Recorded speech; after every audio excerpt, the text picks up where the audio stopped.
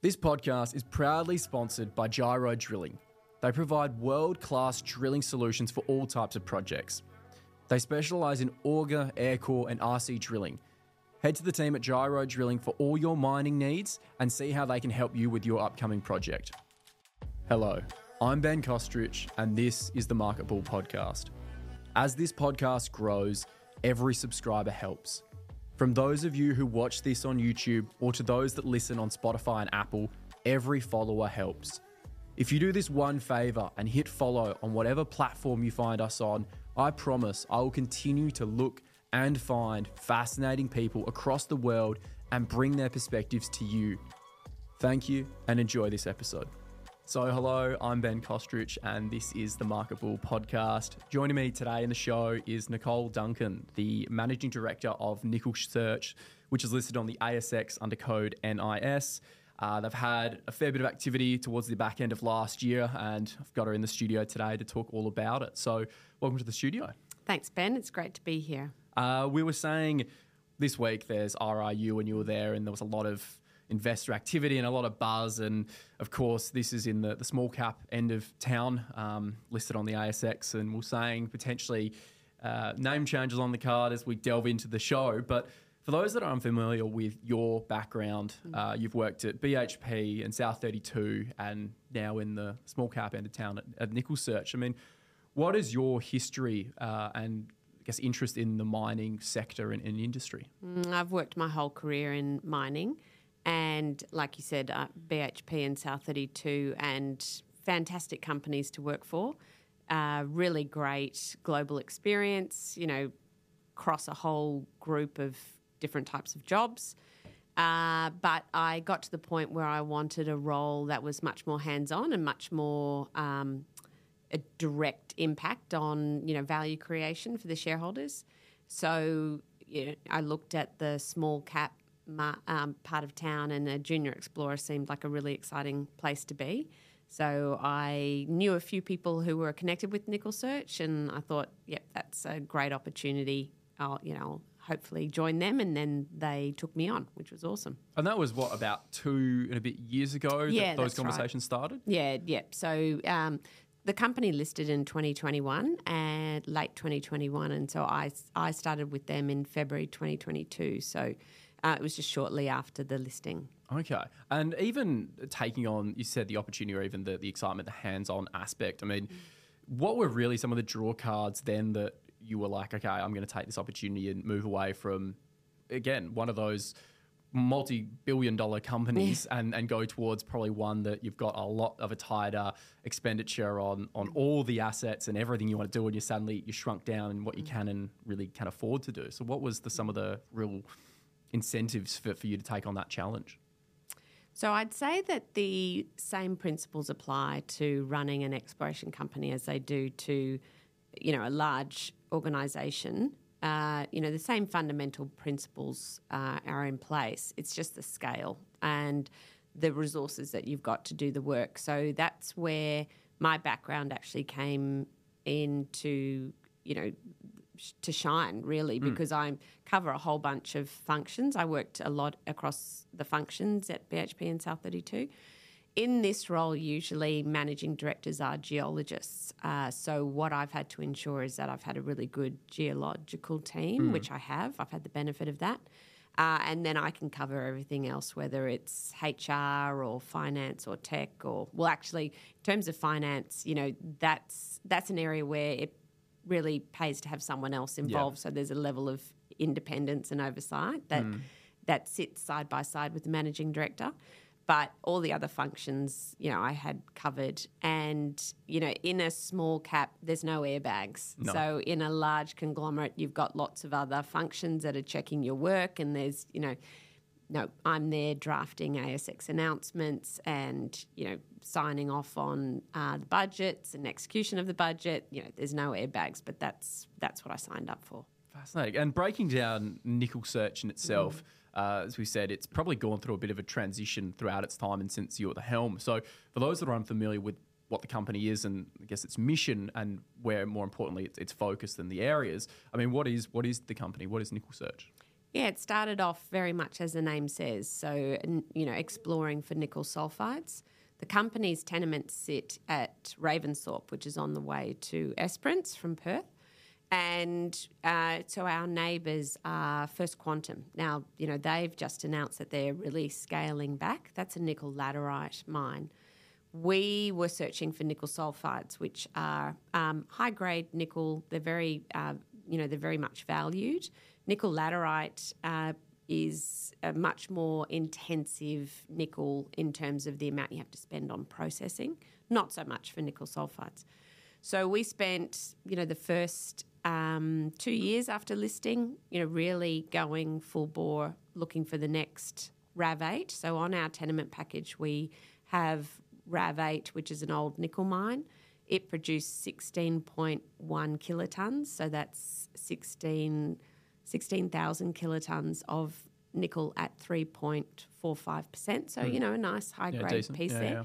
So our whole focus was finding the next RAV8 or the next three RAV8s, because it's called a komatiitic nickel sulfide formation, and so they form in discrete pods.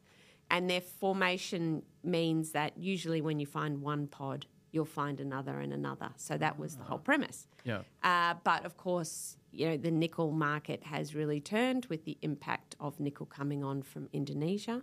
And we're seeing that in the headlines today. So only yesterday, BHP announced a massive scaling back of Nickel West. So, around about that, well, we were fortunate because in 2022, the company was then called Alchem. They run Mount Cattlin lithium production. Yes. They've now merged with another global organisation and they're known as Arcadium. But 2022, Mount Cattlin started flagging that they were running out of lithium from their open cut mine. So, in the background, we thought, hey, we're 10 Ks down the road by the highway from Mount Cattlin. They need feed. Otherwise, they have to do an underground mine, which is far more expensive. Yes. Yep. So if we have any lithium prospectivity on our tenements, that might be of interest for them. And we thought that would be, not a side venture, but just another way of creating value for shareholders. And so, in 2022, we had a very well-known geochemist look at some soil samples that we had done on our tenements, just a small part of our tenement package. And he gave us 22 areas of interest to go into. So that's really how we got into lithium. And it just meant that when the market started, the sentiment in the nickel market started falling away, we were able to also ramp up the focus on lithium. So it set us up well. Yeah, you covered a bit there because, the name would almost sort of insinuate that it's predominantly focused on nickel, and that's what we were sort of talking about before, that there will probably be some eventual name change to align itself. And I wanted to really talk about really both those commodities more from a macro point of view. The fact that lithium and nickel, the reality was their price points in 2020 was astronomically way too high for any sort of longevity. And we saw a pullback, but it's been quite harsh for a lot of the sector. And there's been a lot of restructuring, a lot of realignment as to what people are spending and the costs, because lithium at least has fallen 80%. However, it did run up well beyond that from where it started. And similar with nickel. But more so from that impact over the past couple of years, how has that really... What sort of impact has it had on groups like yourself on that smaller end of town? But more so, do you see that Australia is still quite in a unique position, especially in WA, to exercise really good lithium packages and opportunities that does set itself apart from the rest of the world? Like, nickel in Indonesia is a lot more cost effective at the moment, but eventually there'll be some sort of balance again. What are your thoughts there? So there's a lot in that question, Ben. I'll take it in. I'll take it in chunks. Yeah. So let's focus on the nickel first. So yes, the market's been flooded by nickel coming out of Indonesia, and the big question mark is, how long will that last? Now, personally, I think that Indonesia's got enough supply to keep the market going for quite some time. So then the question becomes, will Australia ever be able to claw that back? Some market share. I think that will only come, unfortunately, if we have major environmental events that has a very big impact on people. Because what we're facing at the moment is there's a lot of talk about sustainably produced nickel and green nickel premiums, but it's far more cost effective to buy the nickel laterite coming out of Indonesia than it is to pay a premium for a sustainably sourced nickel product. So people are doing what they economically rationally should, and they're buying the cheaper product. But if you look at the last 5 years, say, when we have massive environmental events, then people start to think more longer term, not so much about immediate cost, but overall longer cost. That might be the time when a sustainably sourced nickel product, such as one coming out of Australia, might then be able to demand a premium for the product. So, but, we just, if that's going to happen, when that's going to happen, we just don't know. So the impact of what we're feeling at the moment is that, the retail investor or any investor really on the ASX isn't supporting nickel.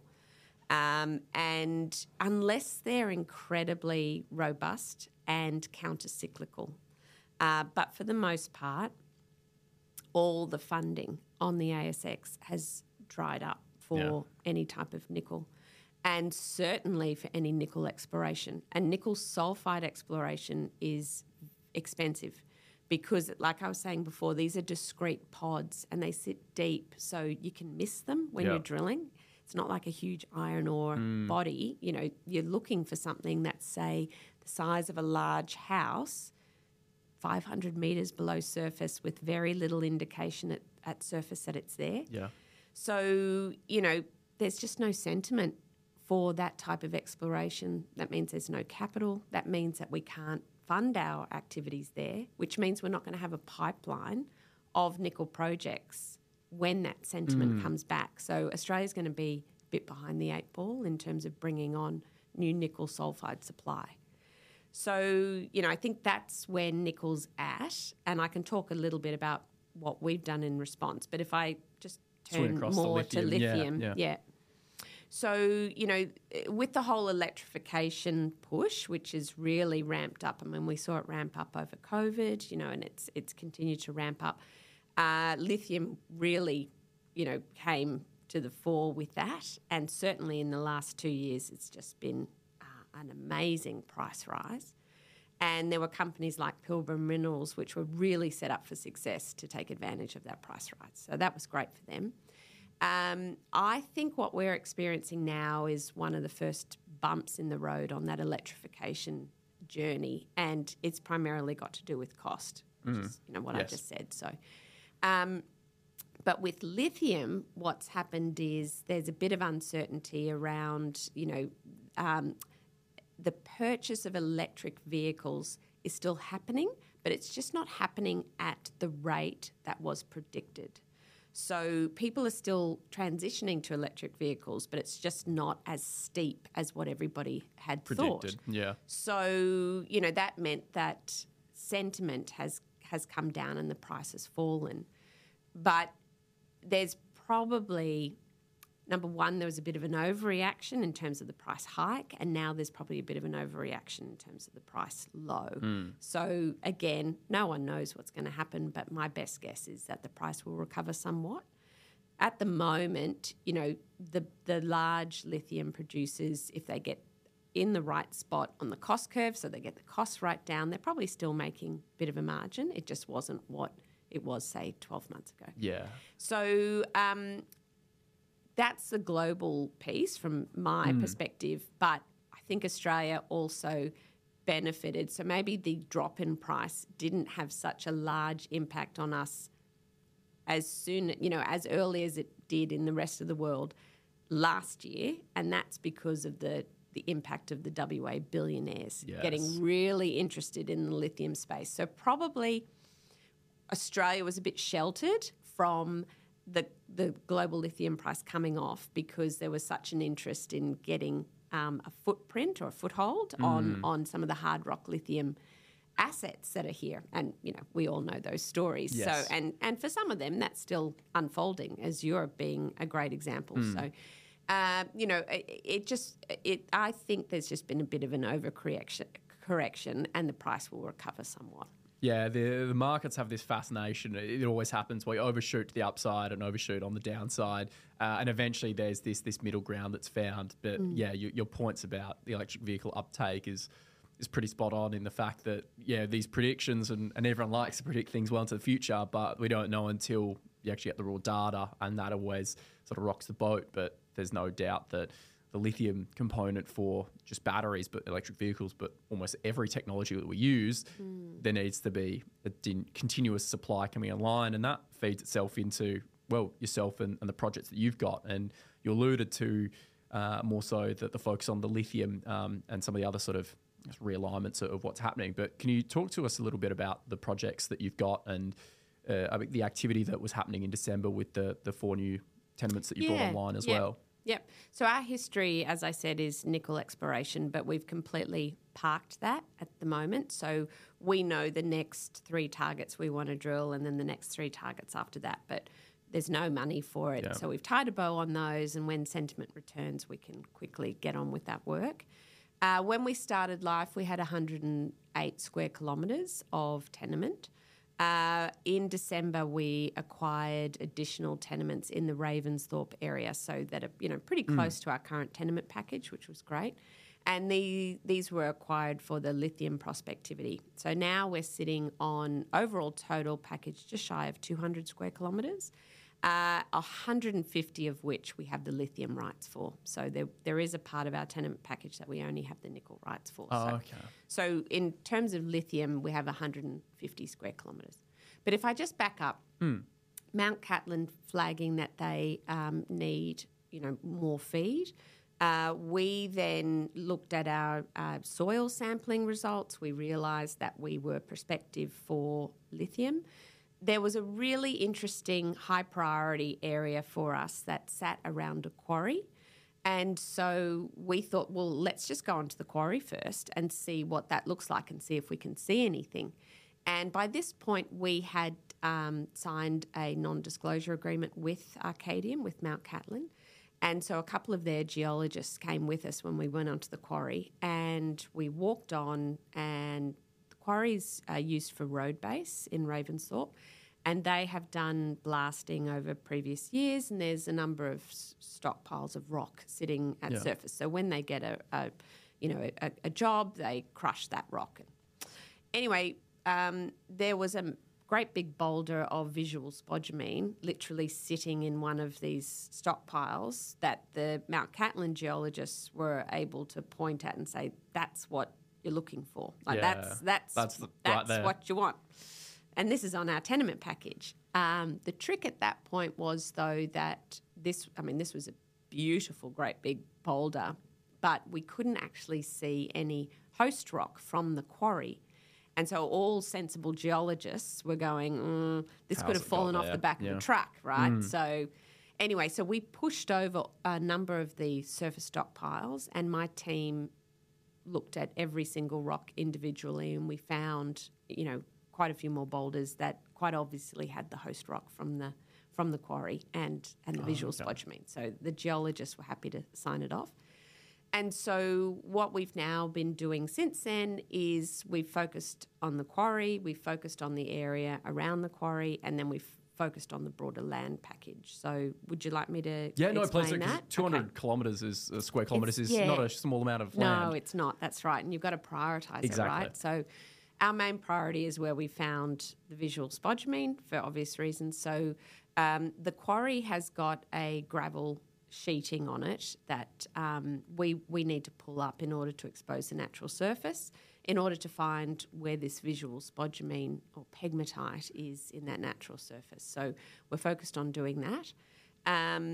Then around the quarry, we've done mapping and rock chip sampling and soil sampling. So that's all sensible work that any exploration company should do when you're looking to define drilling targets. And so we've done all of that work. So we've now announced that we have 8 drilling targets just in that quarry and surrounding area.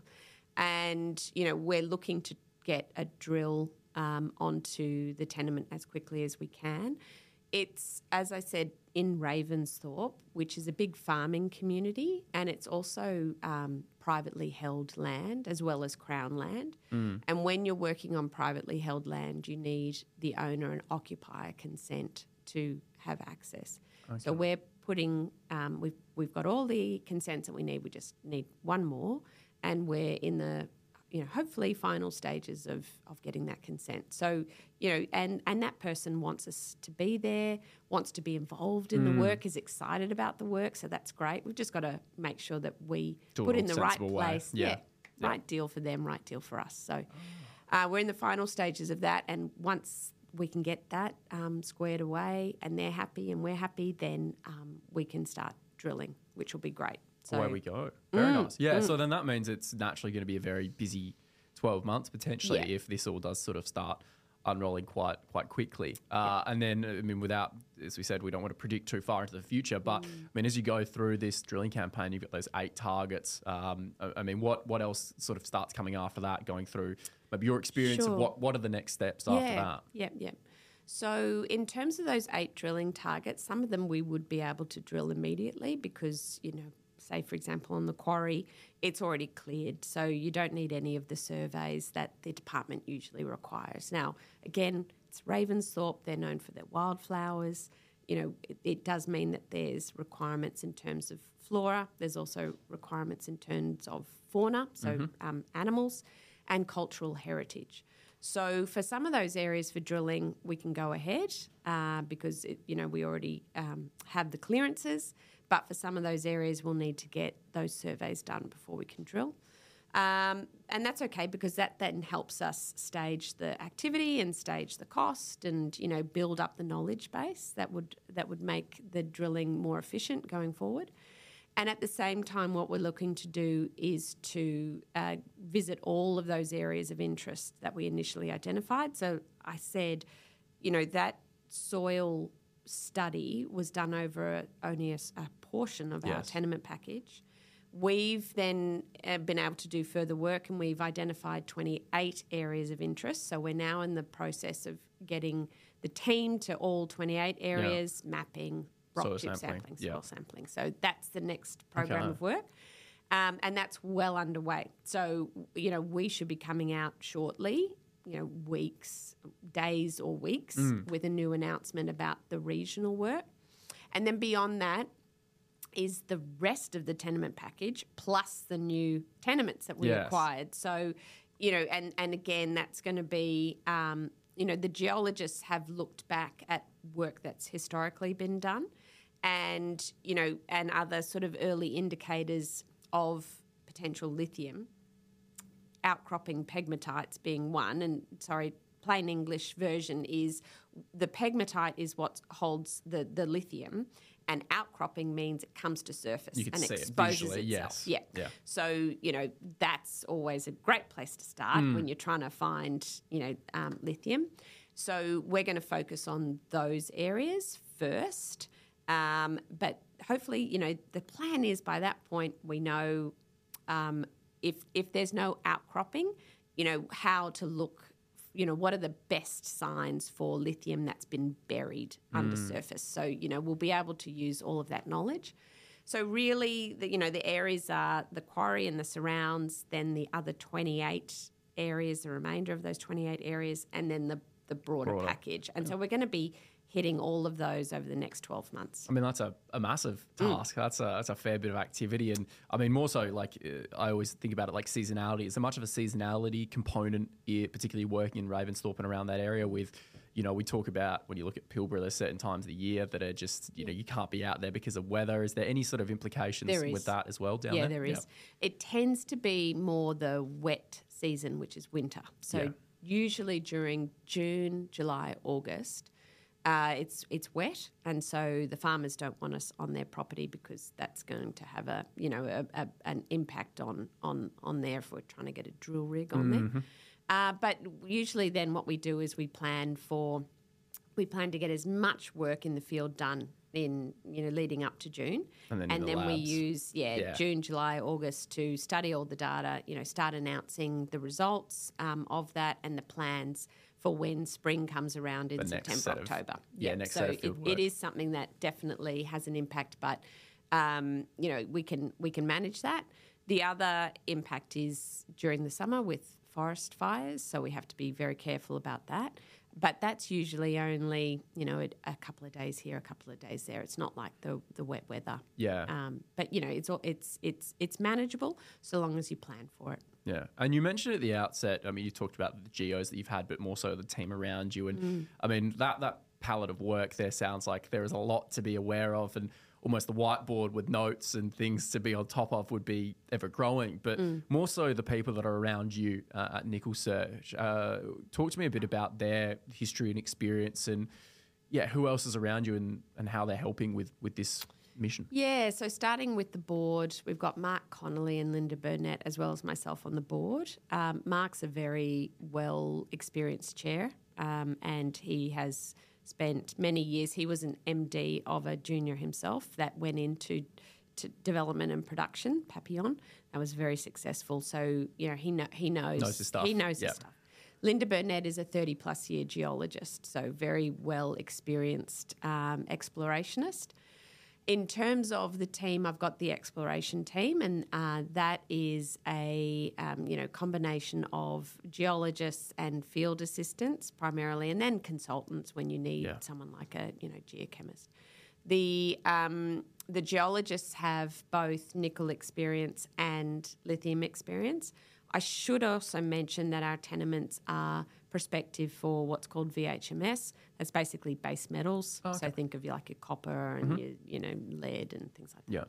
Yeah. But so we're prospective for that. But again, we're not pursuing any of that because we're using all of the capital that we have to pursue the lithium, given the context, right, with Mount Catlin just there. So, the geology team has got nickel experience, which we've now parked, but thankfully also had good lithium experience, plus also being able to collaborate with Mount Catlin. Their exploration manager is a 30-plus year lithium explorationist. So, that's a very good technical collaboration. Then we also have a very well-experienced fieldies. And so I've got a site operations manager and, field assistants, and they're doing a lot of the soil sampling, stream sediment sampling. They're walking the tenements and can identify outcropping pegmatites, so then the geologists can go back. So everything we're doing, we're trying to do it in a very cost-effective manner. And when you have very experienced field assistants, that helps a lot. And then there's, the rest of the team. So, the finance arm and the company secretary arm and the general database. I mean, a lot of value for us is in all the historical drilling and all the historical work that's been done on our tenement package. So that takes some effort to make sure that it's all maintained and That's exactly right. Yes, Yep. And it's not just the drilling database, but it's also, geologists who have worked in this area over the decades, making sure we've got all their reports and they're on a shared drive, So we're just trying to be really sensible about the value in us is in, a lot of this information. Yes. So making sure we have access to it. One thing I should point out is we have got about 140 kilometres of historical drilling that's been done on our tenements for nickel.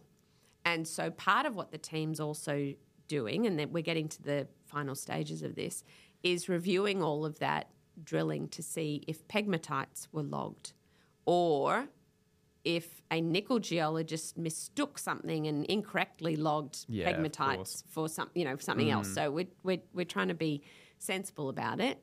And, I only say that not because the geologists were incompetent, but... It was just no one really cared about lithium. No one cared about lithium, yeah. That's right. So pegmatite was seen as a bit of a waste. Exactly. They'd be like, oh, whatever that is, we're not looking for it. So we've gone back and we've studied every metre of that 140 kilometres, and there is a world in which we either have historical core or historical pulps, so we can just reassay material rather than having to go and drill areas. But, that is something that we're able to do, is take advantage of that drilling database to help us get a bit of a leapfrog on the lithium side. Yeah, the historical drilling was going to be one of the points to go down, and I think you've encapsulated quite nicely because, 20, 30, 40 years ago, some of the historical drilling goes back. No one really cared about lithium. They might have just been focused on gold or iron ore or something along those lines, and completely neglected it. And that's the beauty of having this historical data to go back and go, hey, it had no value 40 years ago, but all of a sudden now it's one of the only things that a lot of people want and in quite growing demand. But I mean, you've covered a lot of what you guys are looking to achieve, and I like to summarize really the key 3 takeaways so that investors know that really everyone loves it in threes, but 3 key points that they can take away knowing that Nicole Search will be focusing on this year, or the key points that they should remember about this discussion today. Yeah, so first point is that we're in a slightly different economic context than other lithium explorers, which is, we're 10 kilometres, literally 10 kilometres on the highway from Mount Catlin. They're running out of feed, so anything on our tenements, we would only need to cover the cost of digging it out of the ground and trucking it 10 kilometres down the road to them. So we're in a different economic context. For the next 12 months, as I've outlined, we've got a very busy exploration program. So that means lots of news flow and lots of interesting things to disclose to the market. So should keep eyes on the story. And just in the final point, we will be looking at changing the name. It will be something that we address. But say at RIU, just recently I had to put over our name a handwritten note saying lithium found. Yeah. Because what I saw was people walking past going, oh, Nicole, out of favour. Yeah, but I had a big stonking rock of visual spodumene on the desk, and then I stuck a paper over saying, lithium found, and that got more attention. So, I would say, keep your eyes on us, because we've got a great economic context and we've got a great exploration program, and we're well funded to deliver that. We had $3.5 million in the bank at the end of December, so we can deliver this exploration plan. Yeah, I think the infrastructure in the surrounding area is important, and saying that a mill is going and running low on feed means that really the closest thing is what you want, and that'd be a perfect synergy that could really unfold quite excitingly to this year. But for those that are interested in following and keeping up to date with Nicole Search, or the impending new name that comes across, where can they go and how can they potentially reach out to yourself or have conversations and find out more information? Absolutely. So on our website which is nicolesearch.com, you can sign up for a mailing list. There's a subscribe button there. And there's also an information email address, and that's very actively monitored. And often I'm the one coming back directly and providing a response to any questions, which I'm absolutely more than happy to do. I mean, investors or potential investors are owners of the business. Yeah. And so, if they have any questions, then it's part of my job to address those as best I can. So, it's a lot of information on our website. Oh, fantastic. No, I appreciate you taking the time and speaking to me today. And it's, again, I always love uncovering these companies and finding out what's going on in different areas across WA. So I really appreciate you taking the time to speak with me on the show today. Thanks, Ben. It's been my pleasure. Thanks for listening to the Marketable podcast. Please remember that the topics and stocks discussed in this podcast are not financial advice. If you enjoyed this episode, please make sure to like, share, and follow. You can follow The Marketable on all our socials and keep up to date with global market insights.